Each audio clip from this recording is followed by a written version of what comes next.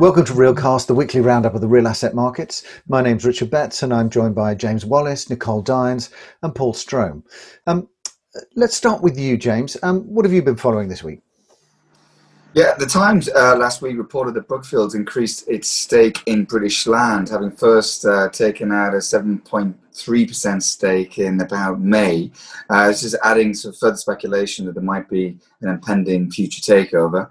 Brookfield increased its holding to 9.2% according to regulatory filing last year.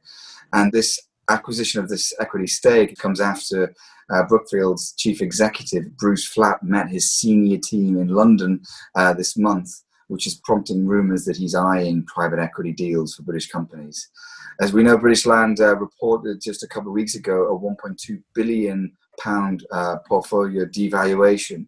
It's now down to about 11 billion, and its market capitalization is now just over 3 billion, which has actually almost halved over the course of this year. The second story that I was looking at this week was actually also in the UK around the government's moratorium on evicting commercial tenants from commercial properties. They've now extended that to the end of the year to protect certain businesses that have been hammered by the coronavirus. Under the extended ban that was originally imposed back in March, and had been due to expire later this month, landlords can't kick out tenants even if they don't pay rent. So this decision, of course, is contentious. For some consumer-facing companies across retail, entertainment and leisure, it provides a commercial lifeline for companies. But critics say it can also kick the can down the road and it redirects the strain onto landlords. The BPF CEO, Melanie Leach, described the decision as hugely disappointing.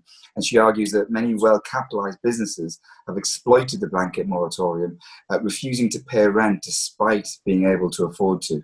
It was really interesting, actually, at RealX, talking to both the panels from the US market, but also the Asian market, and just explaining some of the things that were in place in the UK and in Europe versus what was happening in Asia and the US. So it was really interesting to get that perspective.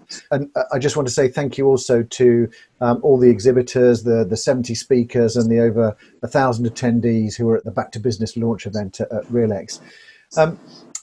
Nicole, you were following some of the events there as well, and the news this week. So what did you pick up? Had a few very interesting panels, and there seemed to be quite a lot of consensus on the main trends. On the capital flows, there was some data from Simon Mallinson from RCA, who was saying that Europe has performed far better than either Asia or the US, where investment volumes have dropped by some 40% in the first half of the year, but Europe has remained remarkably resilient. But digging a bit deeper, the numbers have been skewed by a few large deals. For example, Blackstone's £4.7 billion acquisitions of IQ student accommodation in the UK.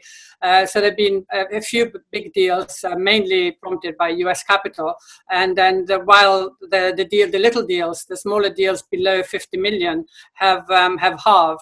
And Jason Oram of Europa Capital was pointing out how dangerous that is, and if it continues, because the European market thrives on being varied, so it can't just rely on a few big deals, but it needs the sort of the very many smaller deals to have to retain the depth and the interest from investors. So that's Europe, and within Europe, obviously a very different picture, with Germany being the standout market, showing that it's very resilient. When in fact, second quarter numbers in Germany were higher this year than they were last year. And part of the reason is the strength of the domestic market. That's been a recurring theme where in the markets where with a strong domestic capital base have performed much better. The other reason is obviously Germany is seen as a safe haven and a haven of stability, but also it's seen as having reacted very well to the COVID-19 crisis. And that's a theme that, again, was carried through.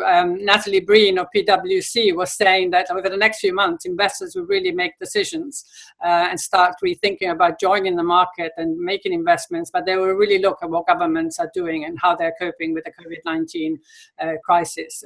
And there was a very interesting report from CMS, the law firm. This year it was focused on the effect on COVID-19 on the market, and there seemed to be optimism. The majority of players think that the market will bounce back, that there is a strong future for real estate, but it will be different, and it will be, they call it an ESG-led reset of the market. So a lot more focus on ESG themes, on sustainability, on health. Obviously, there's a big question mark about offices, although most people seem to believe the offices will come back in some way. And they were, in fact, that even the floor plates will not change, but it will actually, the space within the offices will change.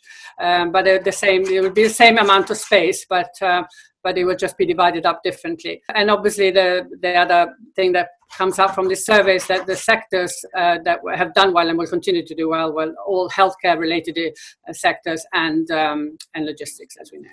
Yeah, and that's interesting. That picks up a number of the themes that were coming through very strongly, I think, at RealX in terms of a number of the panels, particularly that ESG side, but also human capital, health, impact investing were all themes that kind of came through. Paul, what did you pick up this week? At that the Human Capital, ESG and Winning Cities session at RealX, the consensus was that institutions and larger firms have realised and embraced ESG, although smaller firms and smaller tenants are still sort of fairly focused on rents and yields. But one of the Lars Schnidrig of Core State Capital, the CEO, gave an indication of some of the practicalities involved. And, obviously nothing's done overnight. And he was saying that for his company, the ESG monitoring process started 2 years ago with environmental reporting, mainly driven by clients who want to know how much CO2 their buildings emit. But he said that it'll take another 1 or 2 years before the information on the S and G, the social and governance elements of ESG are available. And he said that many investors are asking for ESG reports, but a lot of companies don't have the IT systems to comply with that. And that was something echoed by Christiane Conrads of PwC, who said there's been rapid development and acceptance of the need for transparency, but she stressed that you need to look at the life cycle of a building. But there tends to be a dearth of data because it's not handed on every time a building changes hands, and so people are reinventing the wheel. So she suggested that there should be some kind of land registry of building data. In news stories, last week we were reminded more than once that the goalposts for ESG and everything else are moving courtesy of coronavirus. And research firm Capital Economics have undertaken a survey which looks at the outlook for housing, but actually is also an interesting pointer for the future of offices. And the firm believes that just over 20% of office workers will still be working from home in the US in 2022, with a further 30% doing so at least 1 day a week. The report says that prior to coronavirus, the effects of extended home working were not really well understood by most businesses. But it says that in the last 6 months have been a largely successful live experiment in home working, and that the barriers to a more remote workforce have been broken down. And Eurostat data show that in the UK, 4.7% of employed persons reported that home is their main place of work in 2019, and in Europe the figure was 5.3%. By June this year, the figure ranged from around 60% in UK, Belgium, Spain, France, and the Netherlands, and 40% in Germany. Obviously, that's substantially temporary, but the firm expects that an element of that will be permanent.